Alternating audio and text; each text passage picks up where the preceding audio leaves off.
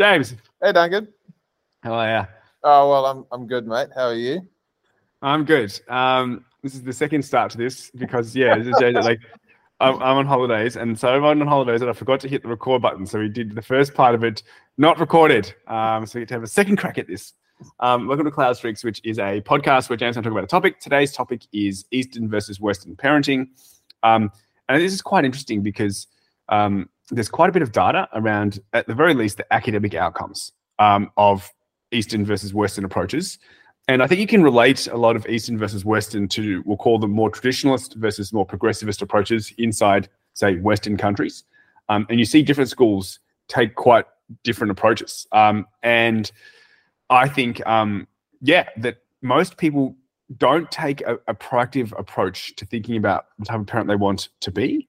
They're just kind of trying hard. And as an example, Western parenting is what the vast majority of my friends are doing. They don't necessarily. It's like a unknowing fundamentalists is what a friend of mine calls this. They have adopted an ideology without even knowing that they've adopted an ideology.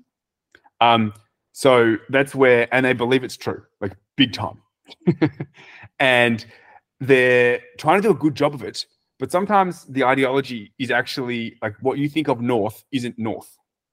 And so if you only have one approach, like this is the only way we do, helping children, this is the only way we do behavior management, this is the only way we help with academics, then it might not actually be a good way, but they haven't ever considered more than one way.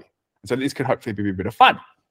Yeah. So what I think will make for a very interesting conversation is coming back to the starting point of this topic, which is looking at the distinction between East and Western parenting style.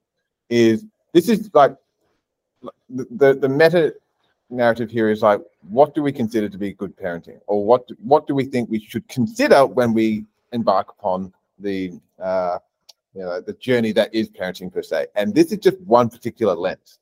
I don't think this is going to be a conversation necessarily about this is what good parenting is and it's Eastern or it's Western, but do you think Eastern versus Western attributes as one way of looking at how you can potentially parent differently? I think it's a really interesting exercise. The other aspect is, what is the rubric that we would like to use as a form of measure for deciding what constitutes good parenting? I think it's a very difficult thing to define. What we have here, and what I think... I don't actually. Well, here's the thing. I think, just picking from your what you referenced earlier, is one of the rubrics is educational results, right? So that is academic results. Yeah. Academic results, and that is certainly not to be dismissed. But I also would posit that it is not the be all and end all of how you would measure effective parenting or not. I definitely agree. It's not the be all and end all. But of the studies that they've done, and there's lots on this, improved academic results, and they can be on things like A levels in the UK or HSC VCE in New South Wales or Victoria, or APs in the US as an example. There isn't a downside on average to doing better. So the students that do better on average earn more, better life satisfaction, live longer, better not just lifespan but better health span, etc. So there's literally no downside. So improving academic results on average has no downside.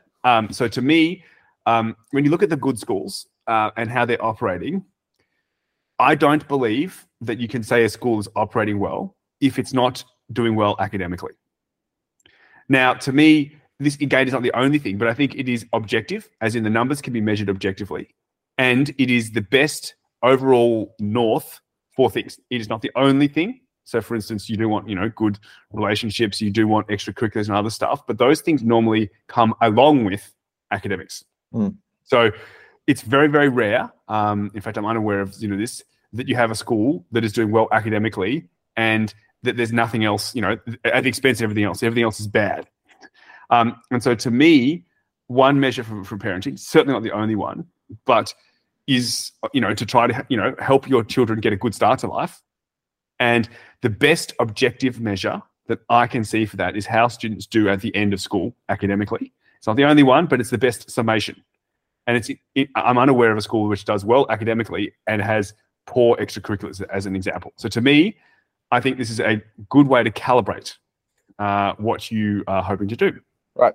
So, like, let's go down this road and see where it leads us. But what I think is really important to keep in mind is that at the very beginning of how we distinguish Eastern versus Western parenting styles, is that I think it's pretty clear that the Eastern form of parenting places a very high value on education, like probably the highest possible value.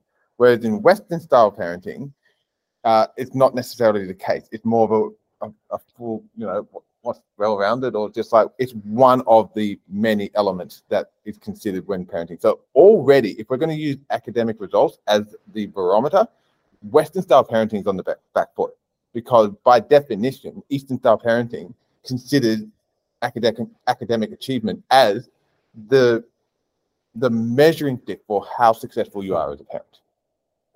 Well, that's interesting, right? And so, all else equal, do you think so? But this is the thing: like Western parenting has changed over the years. So if you look through the generations, so there was a bigger focus. One of the things talking about, Protestant work ethic, and where these things came from. So to me, the single largest differentiator academic outcomes is quantity times quality. And there are quality differences, but it's actually quite rare in my experience. The major differentiator in academic outcomes when you finish school at, say, age 18 is sum or cumulative sum of quantity.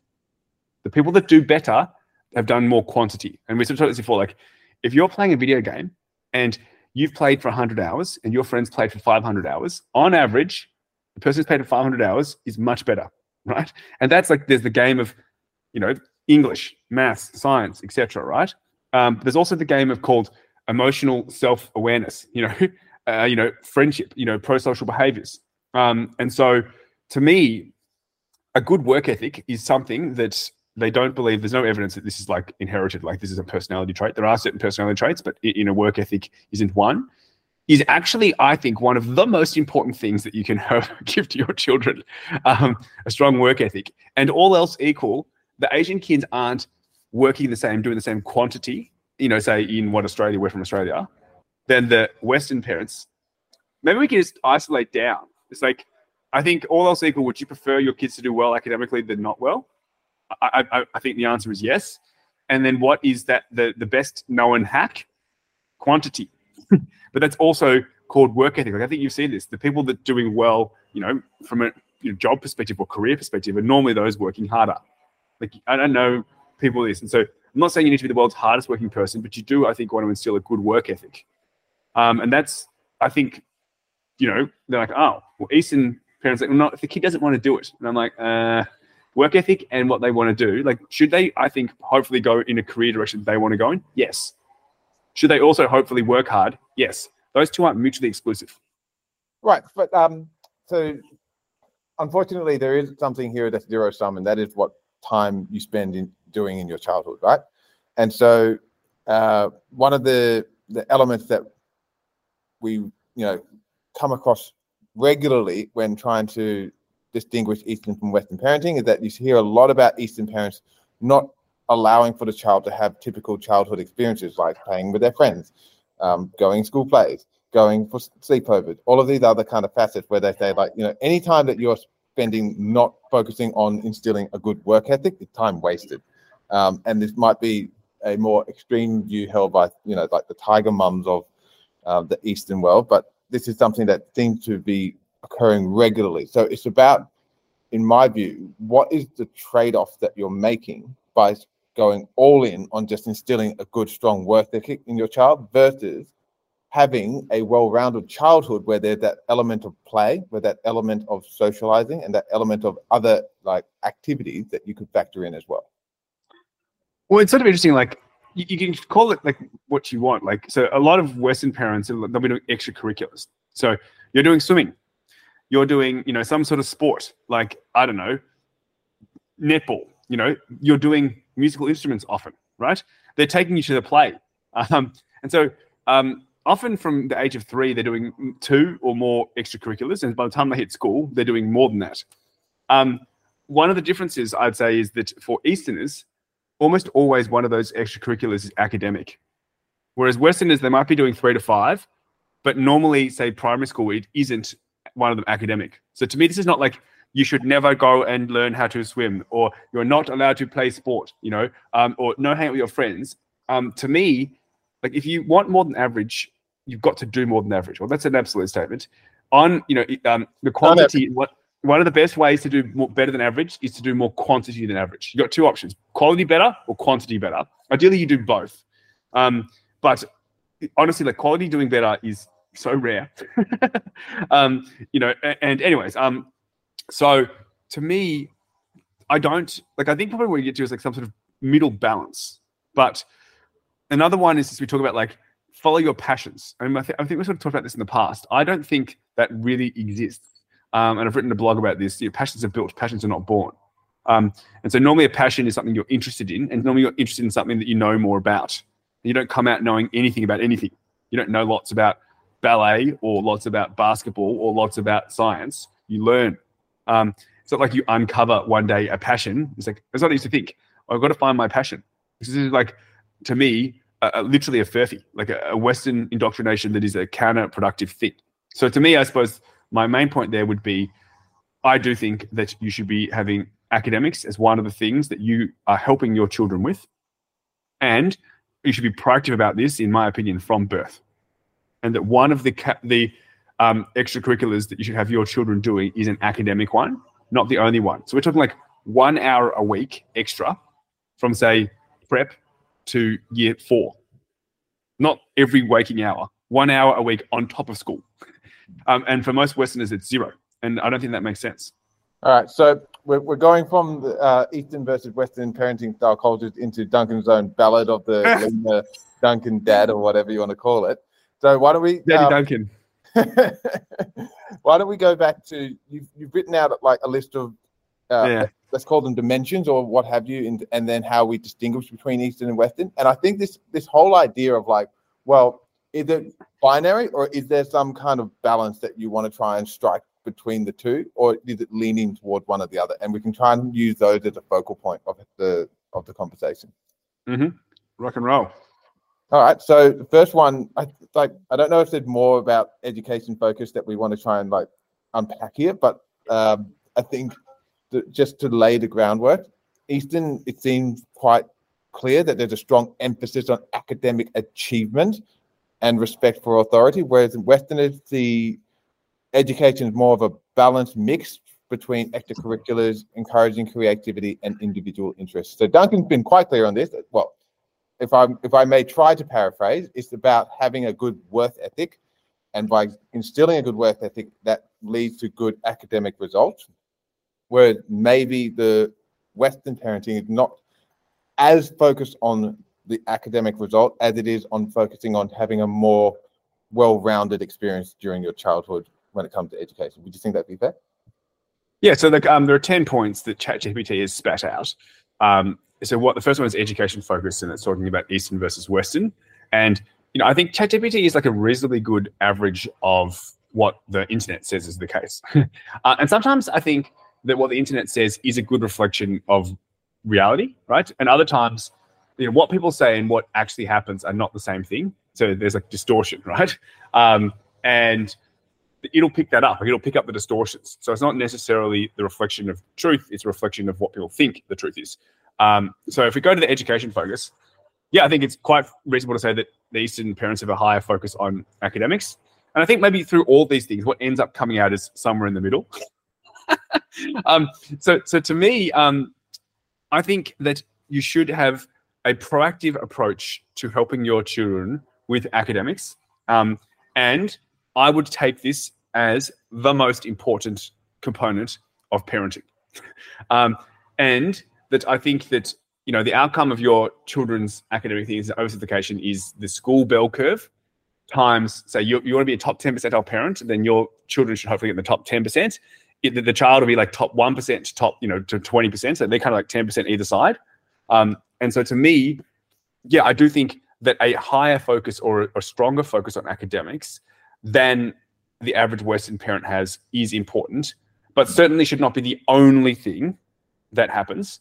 2 examples of this high expectations.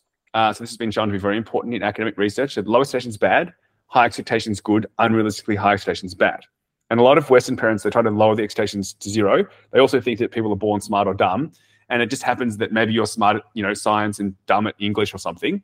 And there's no real evidence of this from my perspective. I've done a podcast on this. So to me, I think the better balance is that you have high expectations that they will try, that they will work hard, and that they can, if they do the quantity, get themselves into the top 10%.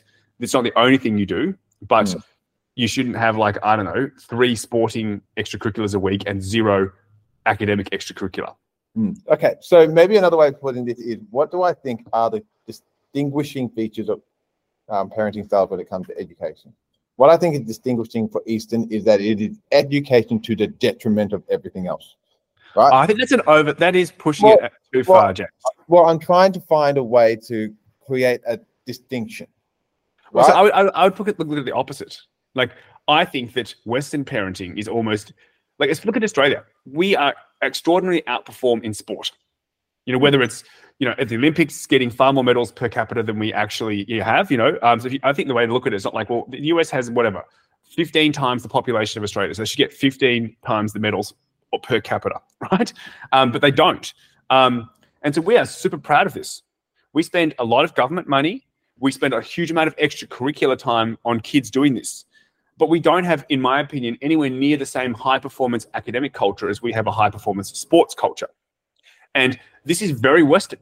And so I think that all else equal in Australia, we would want to keep a high-performance sport culture, but we can also have a high-performance academic culture. And to me, no-brainer. But we just don't. And so to me, that should shift. So it's not to the expense of, I think, frankly, Western parents on average are significantly under-investing in what the optimal. Let's just say there's too much and too little. Let's go happy medium. And I think perhaps sport is solid in Australia, whereas academics is significantly under. And maybe the Asian one on average is academics is solid, but sports is under. I don't think it has to be a trade-off. We're talking about doing 3 to 5 extracurriculars, say, in junior school. Yeah. I think you're already at the point where what is optimal, and that's great. Let's try and get there. But I want to try and make it clear, if it's the same understanding you have, is we're trying to understand Eastern versus Western approaches to parenting, and then we can say, what does optimal look like, right? So for me, we need to put them. Well, I think we can try and put them on a spectrum.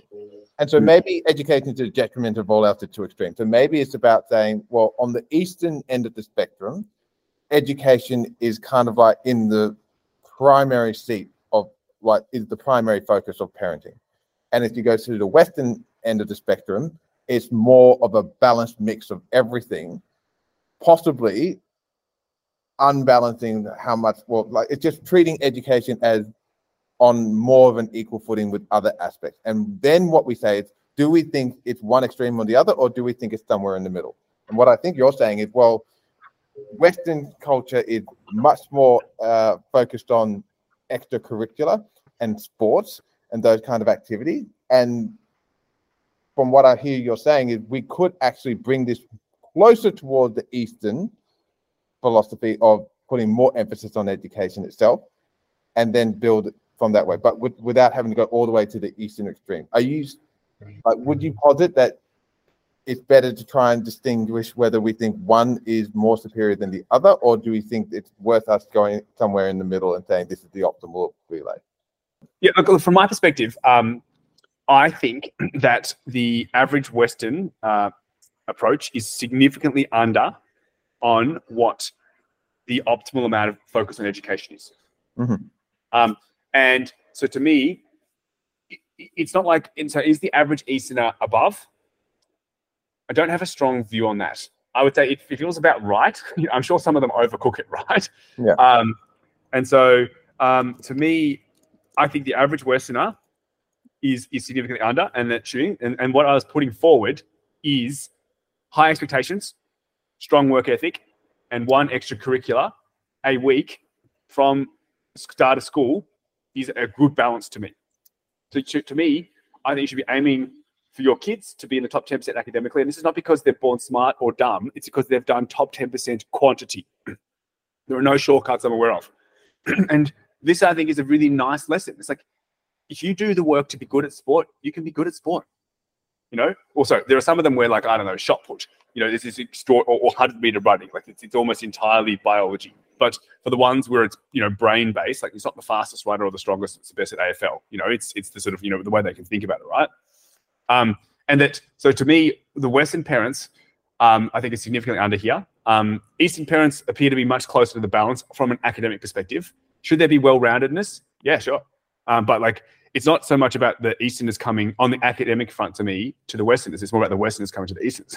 So top 10% work ethic, extracurricular from the beginning, and then also thinking about what is growth mindset and what is, you know, anxiety, which I think are both important components to get that right. And I'm happy to move on to the next one if you want here, James, which we're talking about. Sure.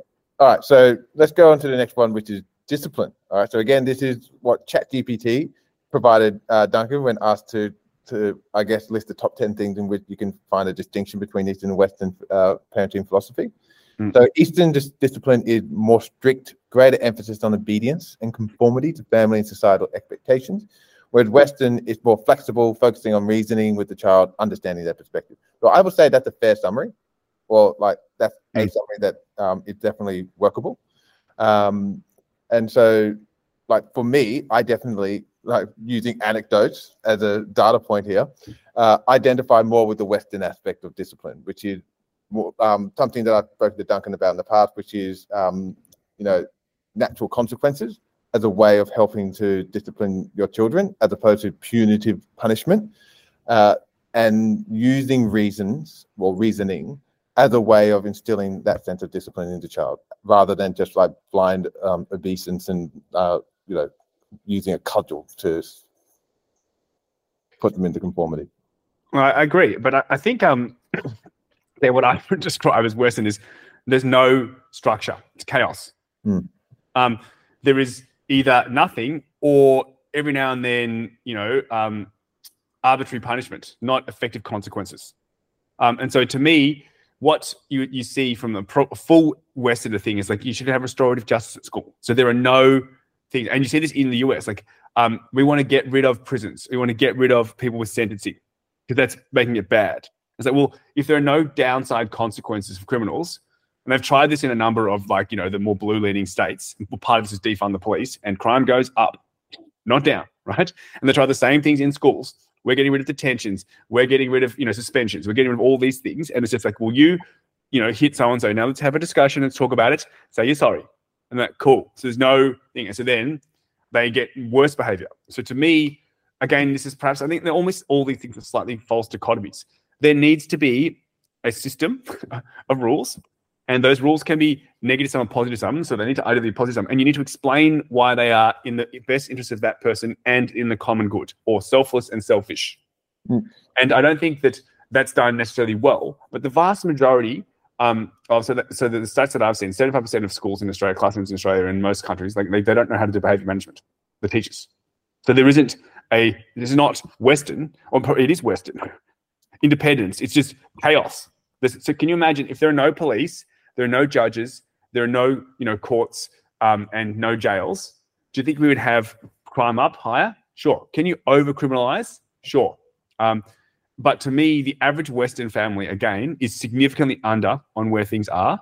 And the kids are running around, the parents and them are fighting, they're fighting with their siblings, you know, they're not listening, blah, blah, blah. And that's not just seen as, you know, I don't think people enjoy it as much, but it's actually seen as like fine-ish. And I'm like, no one would think that you should run a country this way. You know, the countries that are kind of run like that, it's chaos. And so to me, I think I'm more on the easy thing. It's like, here, there is rules. They are talked about and they are enforced. It's not just you need to figure it out. You need to learn how to self-navigate. You're a 6-year-old. Like, what do you know? Yeah. So, like, do you not think, though, that, like, all of these things that you've been discussing with the, you know, abolishment of, you know, prisons, you know, cardinal law, all of those kind of things, is not a subset of Western culture and the more progressive element of Western culture rather than Western culture as a whole? Because if you go to more conservative, you know, places in Europe, more conservative places in the US, I don't think you will struggle to find a lot of structure around, things like disciplinary action, things around like how do you actually treat criminals. I think it's more of a symptom of what we're seeing in the more progressive culture, where people are trying to play with this idea of like defunding the police and no more prisons and no more all of these kind of like very very extreme ideologies kind of thing. Where I don't think they are extreme, because they're implemented in many like schools in Australia and many cities in the US, like Portland, etc. Right? Yeah, Chicago, Australia is a drop in the ocean of the OECD. No, what I'm trying to talk about, like, it's like this is not so fringe as to not be like, there are very, this is not like, oh, there's one school. I'm not going to name names right now, but there are plenty of very big, reputable government schools, like the most well-known in Victoria, implementing what I consider to be hardcore progressivist approaches, like ungrading. There is no suspension, other stuff, So let me posit to you then, like, that is Western discipline done poorly. At least you and I would think that. But if you were to imagine being focusing on reason and understanding individuals' perspective done well, do you think that would be a more effective way of discipline than being focused on obedience and conformity done well, which is what you would see as the more Eastern approach? If you take it sort of from that, but like, to me, and maybe this is always in the middle, it's like reasoning, understanding the child's perspective. Like, what this is sort of saying to me is that there need to be consequences. Like, if you, I'm playing with your sibling and you mess up, the play, then you're not allowed to play for a period of time. Or whatever else it is. Not just like, why did you do that? Okay. And so what I personally think I see is that the average Western approach is far too flexible to the point of there being almost no rules, or that if there are any, they're variable. Tomorrow it's different to today, or later today, sort of thing.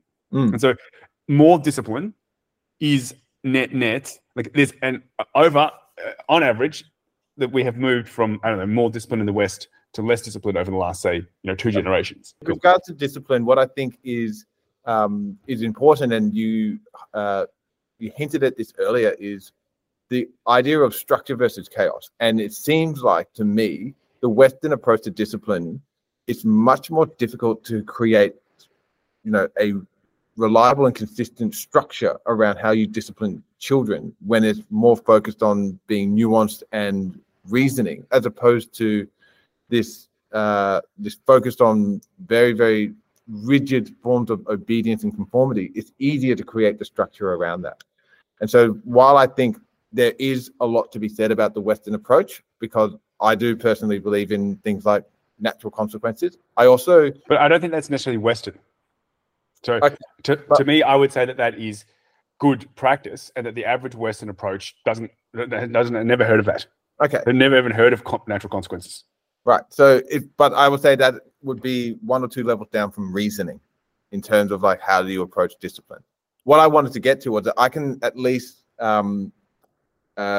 accept that it is harder to create structure and consistency when you are focused on discipline in this particular Western approach. And so it is more likely to be done poorly, or I think it can then lead to it being more likely to be done poorly. I don't mind this. So the first thing I would say is, like, James has 2 girls, like 9 and 6. Is that right? Or 8 and 6? 8 and 6, yeah. I think that like I only see them like once or maybe twice a year, and perhaps they're on their best behavior when I'm around. This is not what they're like. We're not, but they're lovely, and they're really like wonderful people. Very nice and hello and other things. So I think the behavior, if you want to call it this, or discipline, which is sort of referred to as here, behavior management would be the word that they would normally use for schooling, from like a teacher, student perspective, is exemplar. Like, I think that some of the best, if not the best, like I'm not like I'm sort of some scorecard, but like of, parents that I've seen, and going around to, I visit families, like sort of once a week, and there is a very broad spectrum. And so I think that this is an area that at least from my perspective, you've done very, very well as a parent. if you want to talk about, a natural consequences, I think, is considered best practice, but there is also so for instance, if they haven't been whatever, playing with their toys, I remember you saying this, if you don't clean up after playing with the toys, that I'll clean up and I'll put them somewhere you can't reach them because, you're a tall adult and they're a small child or whatever. And so there are natural consequences. So that's a form, whereas some of them they don't do that, right? So to me, maybe there's discipline, natural consequences, where there are certain things which happen that are bad. You also are talking to them about what the principle's here, and they know ahead of time. Don't just find out after the fact, arbitrary, bang, and you don't explain. But a lot of places they don't explain, they don't do anything. So yeah, I think doing very well here. I don't know if you want to talk about this, but we can cut this out. Where are they performing academically, your children? Well, so at the school they go to, they get marked on a different grading system where it is, you go from dissatisfactory to highly satisfactory to outstanding. So you can probably overlay that on the A to F scorecard. And then there's a similar on effort, right? So are they putting in a little effort or are they putting in a lot of effort? I won't go into the specifics, but I would say that we're pretty happy with how they are doing academically at this point. Okay, so my thoughts would be top 10% is the bar. Yeah. Which is the top highest one. Anything less than that equals work harder. Or to me, area of focus.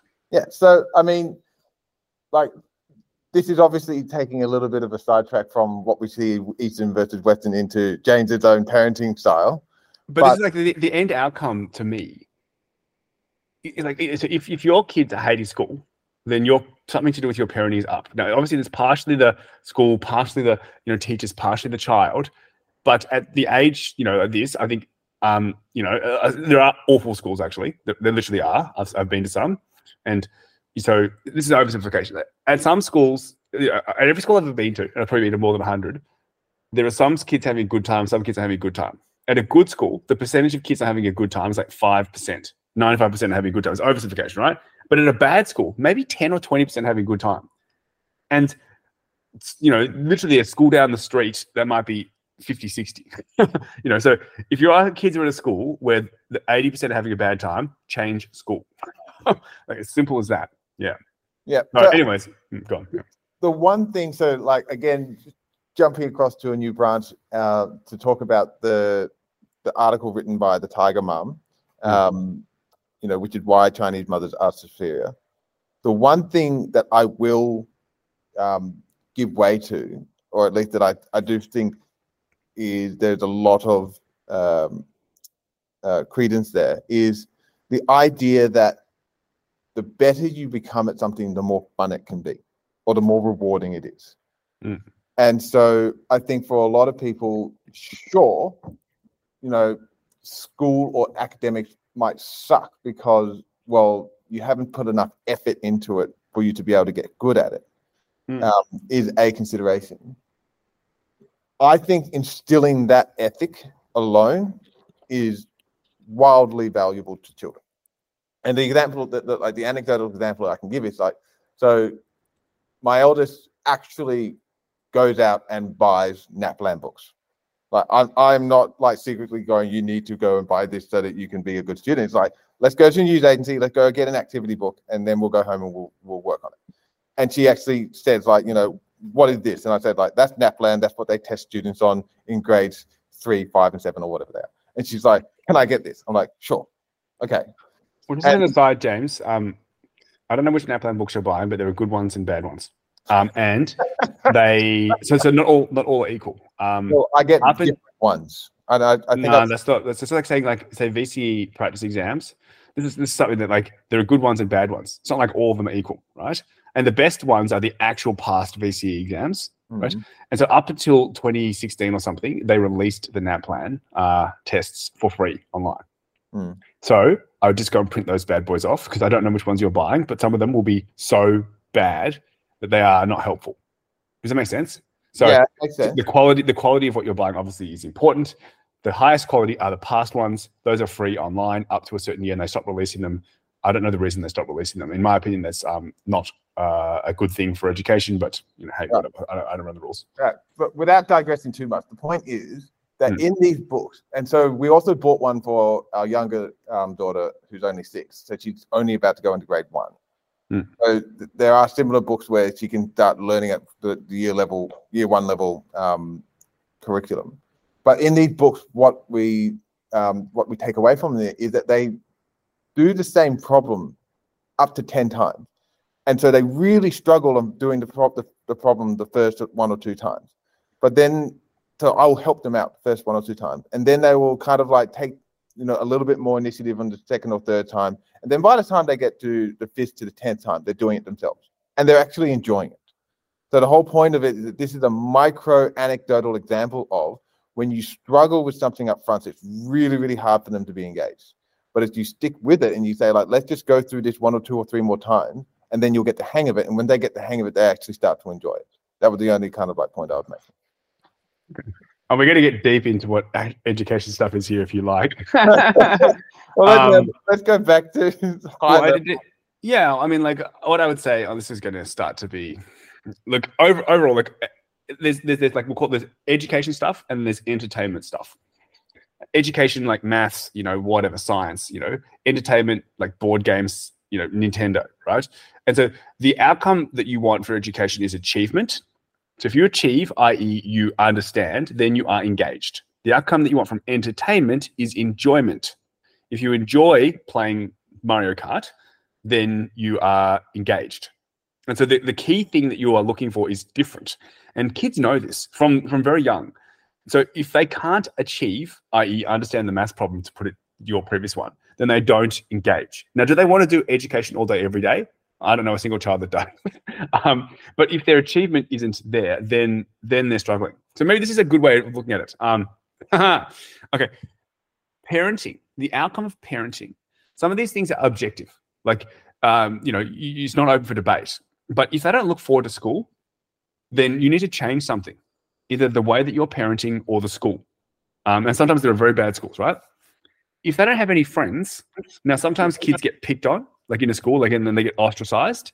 Then you either change the school or change the way you're parenting, because learning pro-social behavior and a whole lot of other stuff. There's heaps of research, social emotional intelligence, about how you can learn to improve here. So you can be a better relationship with yourself and a better relationship with others. Sometimes you're your own worst enemy, sort of thing, right? And then another one is like, if your kid is not, they might enjoy school because they're like friends, but they don't enjoy class because learning's bad, then again, you need to address that. And you can see that in the report cards that you get from the school. You can see that in the objective things like the NAPLAN stuff that you get, or at the end of school, but hopefully you've got a bit of a lead indicator. You don't just wait till the end of year 12. It's a bit of a black box. And so ultimately, parenting done well means these things are going well. And from my perspective, again, like intelligence, 2 schools. You're either born smart or you're built smart. I don't think there's any evidence that you're born smart. It's all built. And built is quantity times quality. And the most important part is quantity, which is work ethic. So if you want to be in the top 10%, you've got to have done top 10% amount of work. And that is an incredible investment for the rest of your life. And there's actually, versus others, often more than 0. Like to be, doing this like 1 hour a week for a 6-year-old. That doesn't seem like an excessive amount, right? It's like, you're going to be top quartile of this. Like, crap, pretty good, right? So to me, if you're in on this, change your approach and figure out what is needed to get that to happen. Do you have any thoughts about that, James? Yeah, so I think, we always love to hear the ballads of Duncan's, approach to education and what we think is the highest order value of, setting your children up for life. I don't disagree with the notion that if you want to be in the top 10%, you should work in the top 10%, of the population. Like, that makes a lot of sense to me.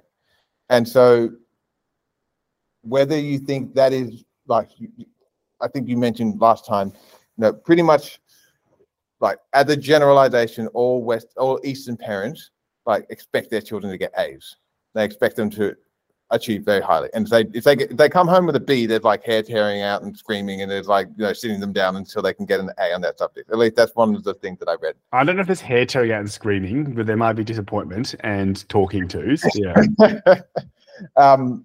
And so, when you've got a very high value on education, it makes sense that you would then want to say, well, you need to apply, this level of open mindset, which is you work as hard as, the top 10%, you can expect to achieve as high as the top 10% will.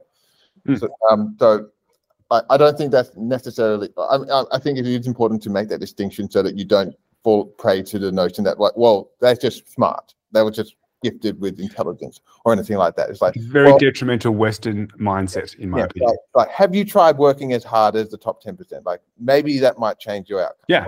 Right. So all of that, I think, is fair. What I want to try and get back to is, education, I do agree, is a significant factor of your overall role as a parent, particularly during their childhood years. Like, right up until they're 18, like, this is one of your primary responsibilities, to ensure that they have a good education and they are set up well for life. I would probably, I don't know how many other exclusive dimensions there are, but one of the other ones that we probably haven't had enough time to get into is, for any other definition, is something around the ability to create long-lasting connections. And that is with either friends, that is either with family, and that is with yourself. So I don't know if it's healthy emotional intelligence, or if it's something about what is your disposition towards how you create long-lasting bonds.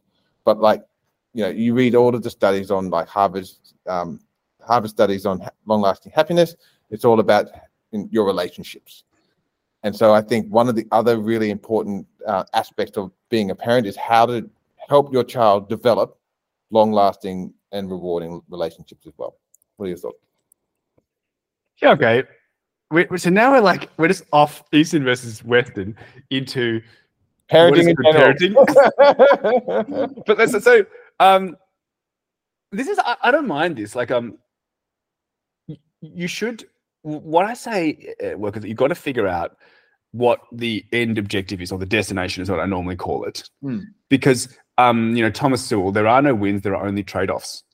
And so, one of them is you only got 24 hours in a day, and, 8 hours of sleep, 8 hours of work, 8 hours of play, is a standard thing. And I definitely don't believe that you want your child to be doing only academics and nothing else. But I would also say you don't want them to be doing zero academics. And I would say that the standard Western parent in Australia is 0 in primary school, right? And that is not the case for the standard, Eastern parent. It's much more than 0. But to me, this is the thing. Yeah, friendship. So one of the things that they talk about, say, teachers, some of them in prep, what they will try to do is foster friendships between students so that everyone's kind of got at minimum a friend, not necessarily need to have a best friend. But if there's a kid that has no friends in class, some of them come in, they know each other from kinder or whatever, right? But some of them are brand new. And so if you don't have any friends at school, normally you don't look forward to school because you're kind of going there to feel lonely or a loser or something, right? And so they will proactively try to help kids get friends, because that is a massive way to get the right culture in the classroom happening and a kid looking forward to school and all the other stuff, right? And by the same token, do you want good teachers for your children? Of course. You as a parent are a teacher of sorts. Oh, God damn it. So do I want to be a good parent? Of course you do. And, is it going to make a big difference? Far more than any one teacher is your parenting. And I think that for a lot of people, if you saw, because you can see from an academic perspective, the good teachers, and there's a way they try to measure this, and I'm not necessarily sure I agree with some of these things, but let's just take them now. Will on average get 2 years of growth in 1 year. So in each year, you're meant to get 1 year's growth. In James's, younger one, Chloe's going into year 1, she should get 1 year's growth, right? A good teacher does 2 years growth. A bad teacher does half a year, and an average teacher does 1, right? So if you somehow lucked out and you got good teachers every single time, and I'm sure some kid wins the lottery somewhere, but most kids on average get average, right? It's anything. And so for sure, one of the metrics is, from a parent, does your kid look forward to school? Does your kid have friends? And not just that, hopefully a best friend. And can you help foster that? I believe that our parents helped foster us being best friends growing up. But once it was kind of set up, they got out of the way. Does your child perform in the top 10% academically? And if not, what are you going to do about it? And the answer is something, not nothing. Not, oh, my kid's dumb. Apple doesn't fall far from the tree, you know? And so to me, yeah, there are objective ways to know whether your child is hopefully building a strong foundation. And one of the definitions of parenting is that you help your children have a foundation upon which they can build whatever life they want. But you're not actually saying, now you need to go be a lawyer, or now you need to go be a social worker or whatever, right? And part of that is good relationships. And I do think that is part of what parenting is. Yeah. So this is where I think it's also helpful using something like the model of Eastern versus Western parenting to try and figure out what do we actually think is the answer, or is the approach when we talk about all of these different aspects. Because sure, Eastern parenting and education has a very, very strong correlation in terms of what the focus is, what the measure for success is, and what the level of attention is given. But then when there's other aspects, this is where I think it's actually, it seems very foreign to us by definition. But when you look at things like how do we foster independence, in our children? How do we create emotional intelligence? How do we give them more agency? This is where I see there being a wider distinction between the Western and Eastern approach. Notwithstanding the fact that the Western is going through some form of its own kind of identity crisis, and you've got a widening schism between the more progressive and conservative factions of people in the Western society, right? Identity, that's going through its own midlife crisis as well. But I think there's a lot to be said when you look at from a major cultural lens. In Eastern culture, you are a lot more aligned to the community and aligned to the family, as opposed to in Western, you're aligned to the self and the independent identity. And so those will, I think, lead to quite different outcomes when it comes to fostering things like long-lasting relationships and connection. You said something really interesting in the middle of that, which is something like, are you leading to, was it agency or independence? And so does, as an example, the Western approach lead to more self-actualization, independence, agency, and the Eastern approach less? So even though the Eastern approach, let's just say, might on average get higher academic performance, it leads to, on average, less self-actualization, less agency, less creativity. Is that what you were sort of saying in the middle? So definitely one area that I think would be of interesting for us to explore. Yeah. Okay. So, cool. I just wanted to make sure I understood. I would say that what you're saying is a standard interpretation, but that I don't think it reflects in reality. So, as an example, the people that do well academically, whatever, normally go on to do, more. We'll call them higher creativity jobs. So, whether you're a lawyer or whether you're an engineer or whatever else it is, right? These things, if you're working at Google as an engineer, this is creativity.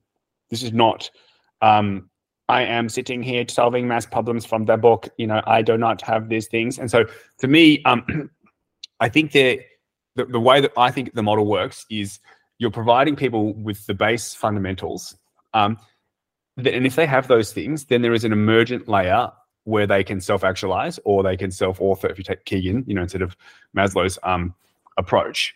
So the core areas to me are, can you do non-routine maths, which is pure logic? Can you do non-routine science, which is a scientific method? So forming a hypothesis, getting some data, looking at the data, seeing if it's right, updating the hypothesis. Can you do non-routine communication, which is like what we're doing now, discussion, two-way real-time reading comprehension, or it's email or things. And that's humanities. So that's math, science, humanities. Then you also, I think, want to have enough background knowledge, which I call the knowledge curriculum, to understand the world, to therefore be able to have it be interesting. As I think we agree on quite a lot, the more you know about something, normally the more interesting it is. Not just something's naturally interesting to me, and other things are naturally not interesting to me. Things that I understand can't be interesting, And so, to me, if you have all those areas together, enough background knowledge, can do non-routine communication, can do non-routine science, scientific method, can do non-routine maths, you have the fundamental elements upon which you can do self-authoring or self-actualization, innovation, and that this is not a function of independence or you're smart or dumb, which is typical Western thing, or your personality, you find your passion, which is another typical Western thing, which again, I think is quite unreflective of how the world actually is. So to me, I don't believe there is a trade-off in terms of this. In fact, I think the best thing you can do to help your children be able to self-actualize, to be able to invent or to figure out what they want to do, is to help them perform well academically. Because almost all jobs are knowledge work now. And that's like, so some people will be a sports person and some person will be a musician, but the vast majority of us are going to be knowledge workers.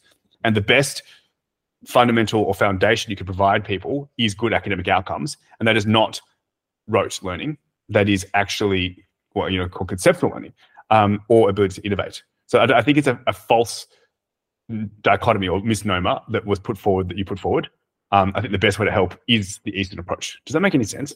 Well, I mean, it is a perspective. So let me offer mine. But I think the data backs this up. Like doing well at school means on average you go to, like in the US, what you better unis, you better degrees, then you get better jobs, and those jobs are more creative. So all else equal, generally the higher paying a job, the more creative it is. So this is not, well, you did well and now you're screwed. Right. You can't get a job and these things. So to me, I don't believe there is evidence that can support what you put forward. I see it differently. First of all, I think you can find data to support that notion when you look where you want to look, right? Because when you look at people going from Eastern countries to the West, getting the highest paying, the most creative jobs, that is the significant minority of the entire culture who are experiencing the highest end of their success through that approach. What I think is a much more broad range when you look at an entire cultural apparatus is the two things that I think about is one, critical thinking, and two, exercising independent capacity. So critical thinking. Can I jump in quickly? The people that do better academically are shown to do better there. Yeah. The Westerners or the Easterners. So doing well academically is highly correlated with that. Not, okay, the people that did bad academically can do critical thinking better than the people that did well academically. So there isn't a correlation there. So to me, I don't see a trade-off. Right. Well, what I'm talking about is when you look at Eastern style parenting, what seems to be cited often is parents reserve all decision making for themselves, for the child.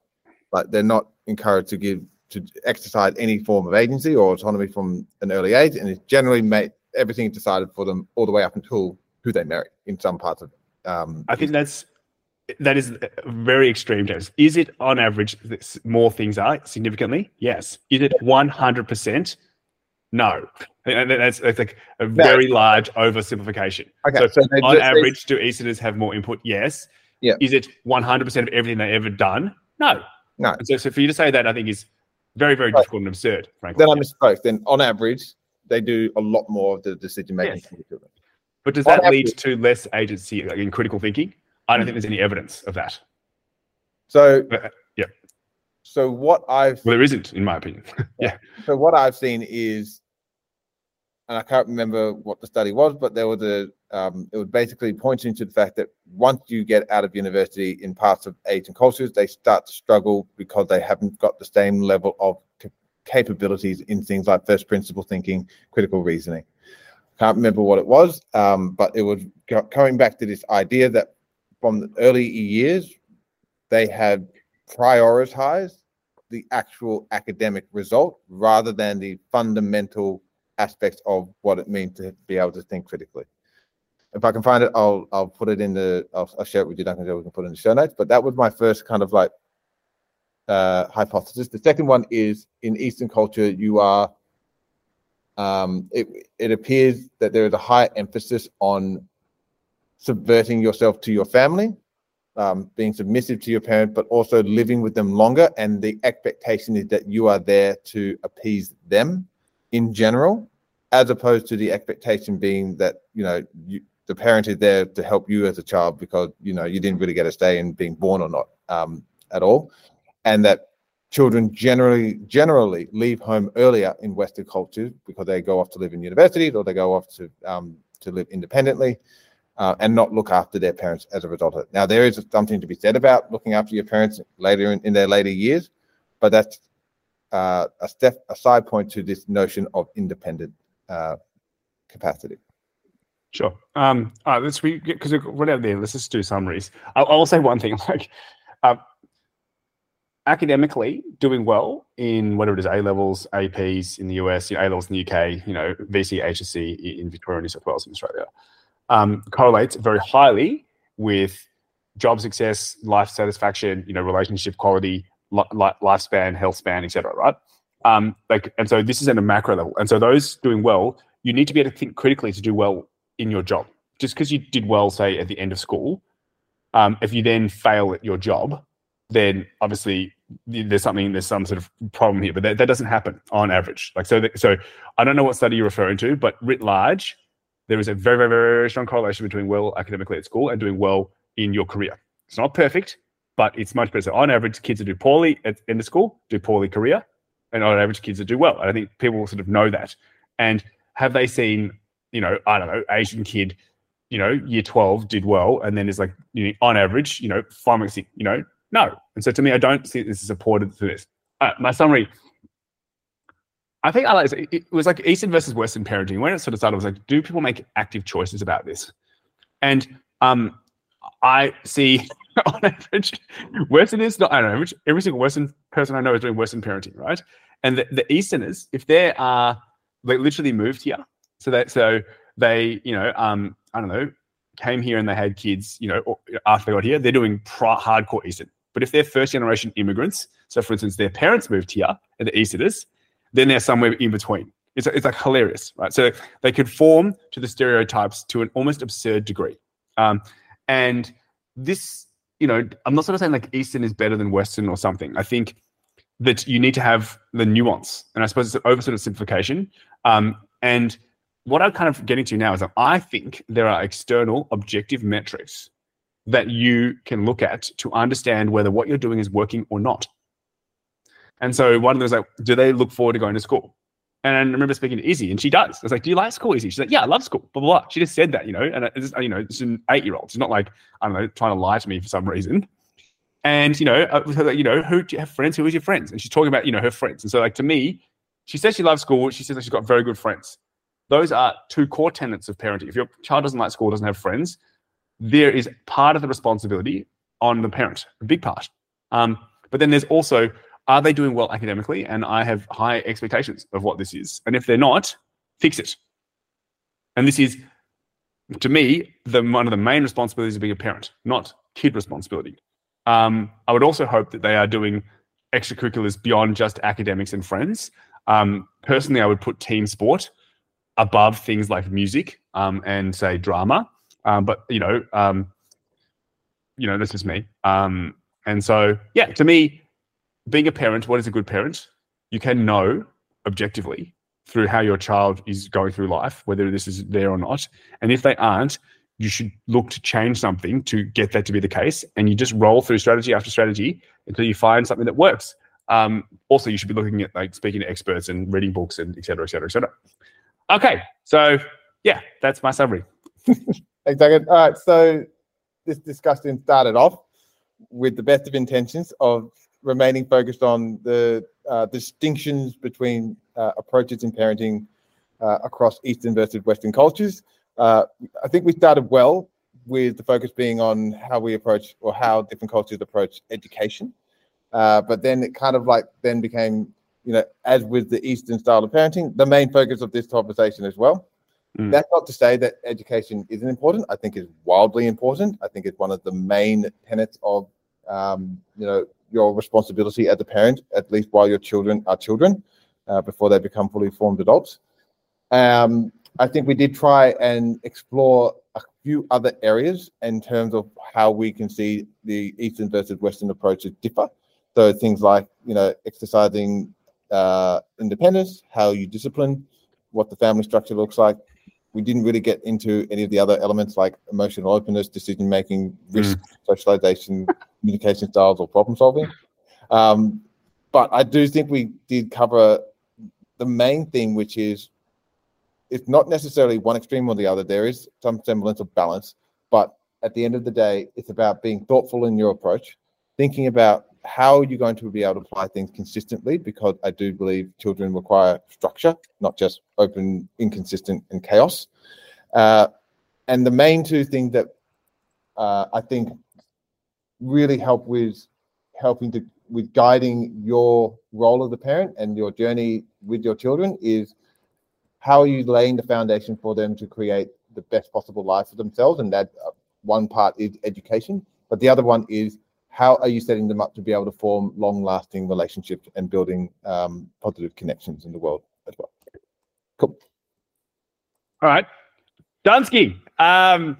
Thanks a lot, James. I'm going to stop the recording here, and we'll speak to you soon. All right, David. Cheers.